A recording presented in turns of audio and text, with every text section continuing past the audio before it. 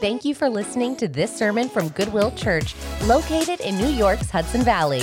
Goodwill Church is on a mission to be a hub of revival in the Northeast and beyond. For more information about our church, please visit goodwillchurch.org. Now, here's the sermon. Well, good morning. For those of you that don't know me, my name is David Brighina. I'm one of the elders here and current seminary student. And I am just as surprised as you are to be preaching. I'm probably more surprised than you, actually. So if you would grab your Bible, we're going to be in the letter of Ephesians today, chapter 1. The Pew Bible, if I remember, it's page 1240. Or if you have your device, pop it open, because you don't need my opinion. You need God's. You need to know what God says about you, what He says about the world, what He says about heaven, and all the spiritual blessings therein. Amen? Let's begin in verse 1. Paul, an apostle of Christ Jesus by the will of God, to the saints who are in Ephesus and are faithful in Christ Jesus. Grace to you and peace from God our Father and the Lord Jesus Christ. Blessed be the God and Father of our Lord Jesus Christ, who has blessed us in Christ with every spiritual blessing in the heavenly places, even as He chose us in Him before the foundation of the world, that we should be holy and blameless before Him. In love He predestined us for adoption to Himself as sons through Jesus Christ, according to the purpose of Jesus Christ, to the praise of His glorious grace, with which He has blessed us in the Beloved. In Him we have redemption through His blood, the forgiveness of our trespasses, according to the riches of His grace, which He lavished upon us in all wisdom and insight, making known to us the mystery of His will, according to His purpose, which He set forth in Christ as a plan for the fullness of time, to unite all things in Him, things in heaven and things on earth. In Him we have obtained an inheritance, having been predestined according to the purpose of Him who works all things according to the counsel of His will, so that we who were the first to hope in Christ might be to the praise of His glory. In Him you also, when you heard the word of truth, the gospel of your salvation, and believed in Him, were sealed with the promised Holy Spirit, who is the guarantee of our inheritance until we acquire possession of it, to the praise of His glory. Before we continue, let's pray together for our time in God's word today. Lord God, thank you that you set blessings over us that are unimaginable and beautiful. Lord, we thank you for your word, and we thank you for our time together today as your church. Lord, we ask that your Spirit would come and give us wisdom and insight. We pray these things in the mighty name of Jesus, and all of God's people said, Amen. So we've spent the last 5 weeks talking about how God interacts with your heart and how He changes you from the inside out. We see in the New Testament and in the Old, when God changes a heart, He does a number of things. He changes also the identity, and we see even Peter, that wasn't his original name. His original name was Simon. But when he encountered Jesus, he's a new person. Therefore, Jesus gives him a new name. Our time today, we're going to be primarily talking about who you are in Him, and you'll see, maybe you might have already seen it as we read through, there's many, many in Him statements. There's going to be 5 that we're going to be going through, because you need to know what your true identity in Christ is, because if you have any other identity, it will not satisfy you. It just can't. But your identity in Christ will satisfy you. That's God's promise. Paul also, the author of this book, his original name was Saul, grew up a Jewish man who attended a very high, prominent rabbinical school, and you could see why after he encountered Jesus, so there's almost no one that we see in the New Testament who knows the Old Testament and the law the way that Paul did. But when he encounters Jesus, he uses the word grace over 100 times in the New Testament. He's the primary user of the word grace in the New Testament, and you could see why, because he was well acquainted with the law. and the fact that we need grace, and that Jesus came forth and gave us that. So Paul founded this church in Ephesus, which is in modern-day Turkey. He spent years there. We see the founding of it recorded for us in Acts chapter 18, and then we see some further development in Acts chapter 19 and 20. So it's good for you to see some of the development there. Paul started a school there. He trained missionaries there. You could probably call it the first seminary. He's writing this letter, though, to that church from a Roman prison because he went out and did missionary work to Rome, and he was in prison there and persecuted for his faith in Jesus and the proclamation of the gospel. So he's certainly thinking of the faces of the individuals that he's baptized and held weddings for and funerals and watched people grow in the Lord. So when he writes this letter, it's very personal to him. And what does he do? He tells them exactly what it means to be in Christ, in him. He uses it several times. And us pastors love a good acronym. Therefore, you will get one. And I see already some of you, overachievers, that is not a word. Charis is not a word. It is a word. Don't look it up, though. I see some of you are already reaching for the device. Don't do it, please. I'll share it later. Don't worry. Hang in there. I didn't grow up in the church. I came to faith in my 20s. And when I became a Christian, it was interesting to me to see how many different debates go on in the church. And what we see in the book of Ephesians will likely trigger many of you. But if you've ever been to a Bible study, you'll see that some of the church debates that are going on, are you a young earther? Are you an old earther? Do you want hymns or contemporary music, a more liturgical service or a contemporary service? And then there's the dreaded, as soon as anyone brings it up in a Bible study, free will versus predestination. In the red corner, Calvinism, the 5 points weighing 180 pounds with a mean red hook. In the red corner, free will, the 5 points of Arminianism with a jab that can hold back a mountain.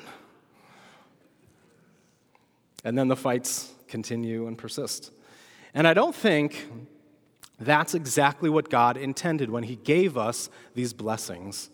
And what's interesting about my preparation with this sermon is that we almost always fight about or debate about, not really fight, but debate about the way God blesses us and how he blesses us. Think of the things I mentioned. Worship, that's a blessing. It's a blessing that we can come together under God's word, sing songs to him. It's a blessing that we have the earth at all. It was given to us to steward over. And salvation. Salvation's a blessing. And we debate the blessings. It's odd, isn't it? I'm not sure that's exactly how God intended it to be. Nevertheless, our text today is all about blessing. We learn about who we are in God's word, about what he says about himself, and what he says about who we are in him.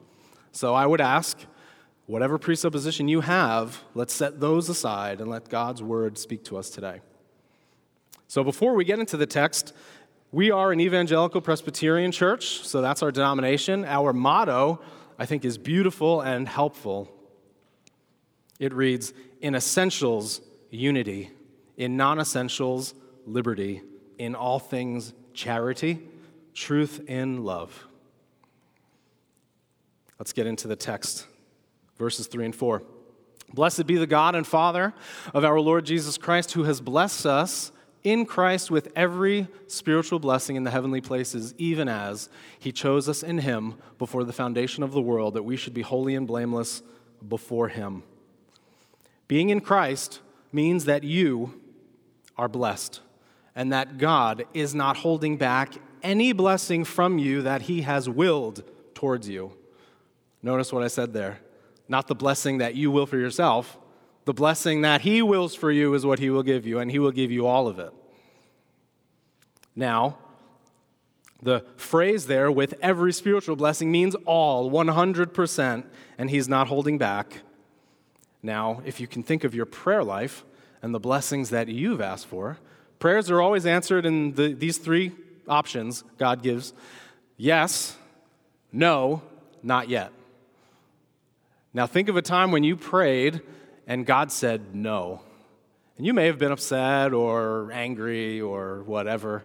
Has there ever been a time where God then showed you why he said no? That's happened to me.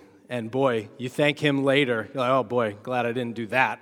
I asked you to have me do it. I stamped the "in Jesus' name" on it, but I didn't get it. And then thank God, oh, you didn't give me that thing because I didn't need it. That wasn't his will for me. We are indeed a blessed people, but how does he bless us? Let's notice what the text says, that your life, it doesn't say, your life will be perfect. Your life will be without issue. Your bank account will grow endlessly. You will be in shape, good looking, and you'll get every single thing out of life that you want. That is not what we see out of the text. That is what the world is trying to sell you in a number of ways. So we don't see that here, and we don't see it anywhere really in the Bible. But unfortunately, the word has been hijacked, even sometimes in the church, to mean something that it does not mean in God's word. What we do see is far better than any health, wealth, prosperity lie. We see you holy and blameless before God. And we see that you are holy and blameless before the foundation of the earth was even laid. He set you in that way in his eyes. Now, how does that work? Genesis chapter 1 reads, "In the beginning, God made the heavens and the earth, and before that, before the foundation of the earth existed, before human history, God chose that you would follow Christ, to be in him, that is, in Christ." How can this be? How could God choose me before the founding of the world? Well, Psalm 139 helps us, and there are various Old Testament texts that I'll bring up to show you that this is indeed the case. Psalm 139 reads in verses 13 through 16, "For you formed my inmost being. You knitted me together in my mother's womb. I praise you, for I am fearfully and wonderfully made. Wonderful are your works. My soul knows them very well. My frame was not hidden from you when I was being made in secret, intricately woven in the depths of the earth. Your eyes saw my unformed substance. In your book were written, every one of them, the days that were formed for me, when as yet there was none of them." God doesn't just know you in the sense that you know someone near you, or maybe even very near and dear to you, close to you. He knows you in a particular way. Look at the care God takes when he creates you. He formed your innermost being and knitted you together. Now, I know nothing about knitting other than my wife did it for a little while, and we have some baby blankets and scarves and things like that.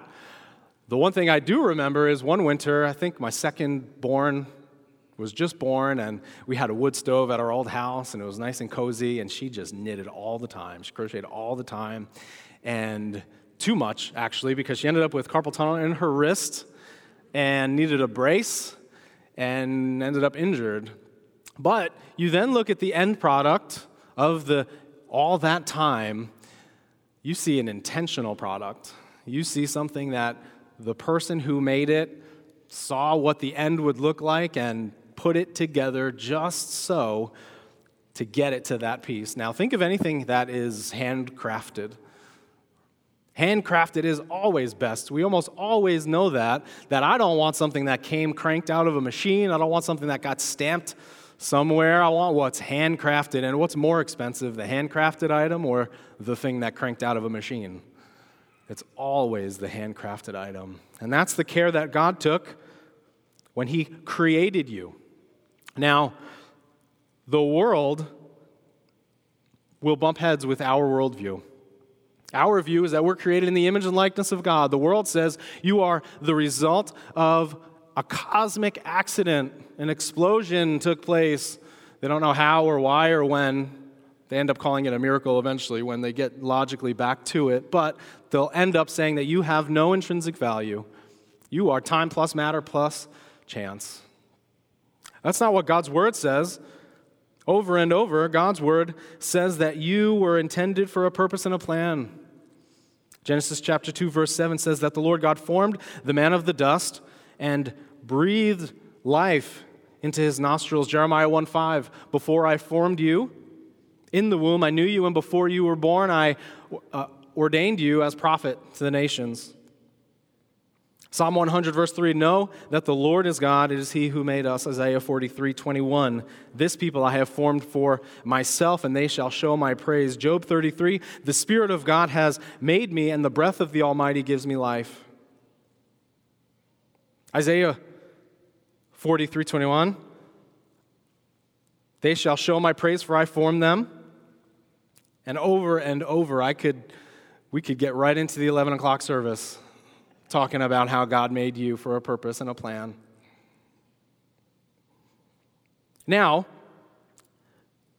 why exactly would he choose someone like you? After all, he knows the future. He knows you will not follow him. He knows that you will rebel, you will sin, you will fall. He is well aware. He's not surprised when you sin. But he chose you anyway, not because of how good you are. Did you think you're a Christian because of your performance, church? Did you think you're a Christian because you made the right option or you did something for him that he saw good in you? It's his goodness, not our own. And we see how this works out in our next letter, Adopted. You'll see that each point builds upon the next. Chosen, adopted. You were chosen to be adopted as sons and daughters. In love, he predestined us for adoption to himself as sons and daughters through Jesus Christ, according to the purpose of his will, to the praise of his glorious grace, which he has blessed us in the beloved. Being in Christ means that you are blessed because God loves you. It's in his loving character to bring you into his kingdom, his place, and bring you back to himself through Christ. Since we have all sinned and fallen short of the glory of God, we could never reach the heights. We could never pull ourselves up by our bootstraps and somehow reach up to him. What we needed was a Savior, a rescuer. Amen? John chapter 14:6 says, and this is Jesus speaking, I am the way, the truth, the life. No one comes to me, to the Father, except through me.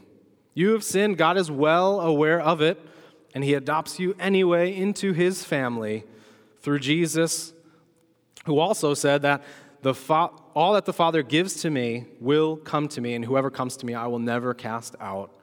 The blessing of adoption is that God only looks upon you as a son or a daughter. That is your identity, a child of God. And God does this work in us to the praise of his glorious grace. His glorious grace is what makes all the difference. That's why Paul never stops talking about grace, and we ought to do the same. I wrote this down, this definition of what grace is. Grace is the unmerited, undeserved, free, and unconditional love of God towards his children for the free gifting and blessing of redemption, leading to salvation through Christ. This leads us to how he does this in our redemption. In him, we have redemption through his blood, the forgiveness of our trespasses according to the riches of his grace, which he lavished upon us in all wisdom and insight, making known to us the mystery of his will according to his purpose, which he set forth in Christ for the fullness of time to unite all things in him, things in heaven and things on earth. A well-known quote is that Jesus didn't come to earth to make bad people good. He came to make dead people alive.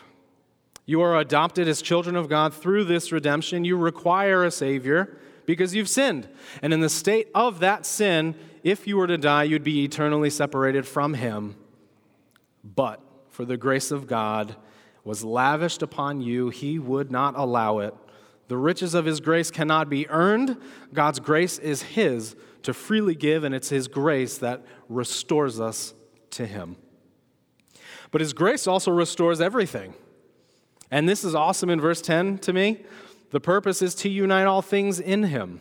You are reconciled to heaven. You're also reconciled to one another and united in Christ by the forgiveness of your sins. And we wait for the day where Christ unites all things for all time. And how he does this This unity in all time is that we are given an inheritance. In him we have obtained an inheritance, having been predestined according to the purpose of his will, to the purpose of him who works all things according to the counsel of his will, so that we were the first to hope in Christ might be to the praise of his glory. One of the great hopes of believers is that God in Christ works out all things according to his will. Not your will, his will. And his will is that you would be with him. Your inheritance is in fact him. Heaven would not be heaven without him. And how that works is that you get to enjoy now a taste of heaven on earth, being in Christ. And there's a number of ways that we do that. We enjoy heaven being with one another, the fellowship of the saints, the encouragement of one another. And that's why it's important that your faith life doesn't begin the minute you walk into church on a Sunday and end when I say amen at the last prayer. Your faith life is meant to be an everyday occurrence. And this inheritance is not just personal, it's corporate. The church gains this inheritance. We're here together to worship God. We're here to sing his praise together, encourage one another, and I hear there's food. I heard there's food. Yeah, isn't it nice? Sharing a meal together is a beautiful thing. Another inheritance you receive is that you are heaven-bound. You're closer and closer with every moment to that end, to that goal. Planet Earth is a temporary place where you live, not our permanent one, not our eternal home. The Westminster Larger Catechism, the word catechism means the questioning. It's a work that is helpful for us to understand. It's a very practical work that was done earlier in church history where there's a series of questions, and the one question that I picked is question number 90, because I feel like it's helpful for us. What will happen to the righteous on the judgment day? One of the great debates. Judgment day is the day Christ, this is the response, or a part of it, that when Christ returns, as he said he would, we will be received into heaven, and there we will be completely and forever freed from all sin and misery, filled with unimaginable joy, and made perfectly holy and happy in body and soul in the vast company of each other and the holy angels. Amen? Debate over. God's going to do it because he said he'll do it. He'll bring you home. And if you're in Christ, when you're in heaven with the Lord, the power of sin over your life will be no more. You're just passing through. It's like a road trip. And I might have just triggered some of you with PTSD for some of the lack of direction following us men refuse to ask for.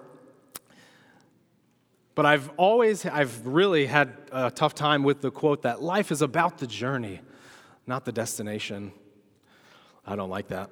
So if you think about a road trip, though, even the people that say that, they set the destination on their GPS, and they're on a mission. And then if there's a pit stop or a detour, you see them get pretty frustrated pretty quick. Nevertheless, we have tasted heaven, and we will bump heads against this world until we have heaven in its fullness. How does he keep us? He keeps us sealed by the Holy Spirit. We're missing a slide. Okay? If you are in Christ, the Holy Spirit does the work in keeping you in Christ. Now that is a glorious truth.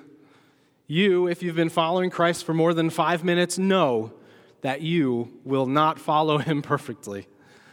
And I would encourage you, if someone says they do follow him perfectly, run the other way and get far away from that person because they're a liar. If you're all honest with yourselves, you and I both know that you will sin, you will fall, you will fail. But God, by the power of his Holy Spirit, has sealed you and given you this guarantee that he will not let you go. And how this works out in a practical way in his love for us through the Holy Spirit is through a term called sanctification, where the lifelong process of the Holy Spirit making you more and more like Christ with every day. Therefore, when you sin, I'm not saying if, it is when you sin, when you fail, that will not define you. God's grace will define you. God's forgiveness will define you, not your failure. Your failure will not define you. God will not allow it. So when you do sin, the Holy Spirit convicts you and gives you the ability to turn and reorient yourself back to God in repentance, and in doing so, making you more and more like Christ. And in Christ, his grace is sufficient for you, for his power is made perfect in weakness. So when you sin, there is no reason to hide. Come clean to God, and sometimes others is necessary. God will find you, after all, if you try to hide. It's like if you are like me, I have young kids, I know when they do wrong, and I'll find them, and we'll talk about it. And he finds you where you are, and guarantees your inheritance in heaven, and he refuses to let you go like the good father he is. So in a fun coincidence, this word charis, that I mentioned earlier, the acronym here, that you are chosen before the foundation of the world, adopted as sons and daughters, redeemed by the forgiveness of your sins, that you are an inheritor of the heavenly things and sealed by the Holy Spirit. This word charis is a word. It's just a Welsh word. I could have led off with that. Maybe you would have figured it out. Many people name their children charis. It means grace. It's derived from the Greek word charis, charis. God has given you his charis. He's given you his grace. You and I in Christ have been given a gift, a new identity in Christ, and it's all because of his grace towards his children. Later in the letter, we see in Ephesians chapter 2, verse 8, "For by grace you have been saved through faith, and this is not your own doing, it's the gift of God." So what about you? So what, Dave? What does this all mean to me? Well, what about you? How do you identify yourself? Do you identify yourself the way that God identifies you? As a chosen one, as an adopted son or daughter, as a redeemed one, forgiven, all your sins forgiven, an inheritor of heaven and sealed by the Holy Spirit? The world is begging you to pick sides. We see, I feel like maybe in the last several years, maybe I'm just paying attention more, there's so many lines in the sand. Are you on this side of this issue, or are you on that side of the issue? Because of your identity in Christ, I would urge you to not bite. Your identity in Christ is far more valuable than any identity the world will ever try to give you, and the world is spending plenty of time trying to make you pick a side, spend your time and money to give you a certain status, a certain identity that in the end will not satisfy you, because you have tasted heaven. You can only be satisfied in his identity. Amen? As we prepare for communion, I want to pray for us, and I pray that God would do a work in you, that he would make you consider the different identities that you've maybe gone in and out of or pursuing now. I feel like if we started talking about your identity on social media, we'd be here right up until the 11 o'clock service. So let's do that now. Let's come to him in prayer as we prepare our hearts for communion.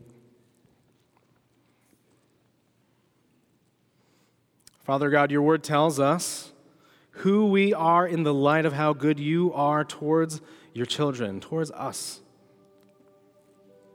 That by an act of grace that we are chosen before the foundation of the world, adopted as sons and daughters, redeemed by the forgiveness of all of our sins, inheritors of every heavenly blessing and sealed by the Holy Spirit.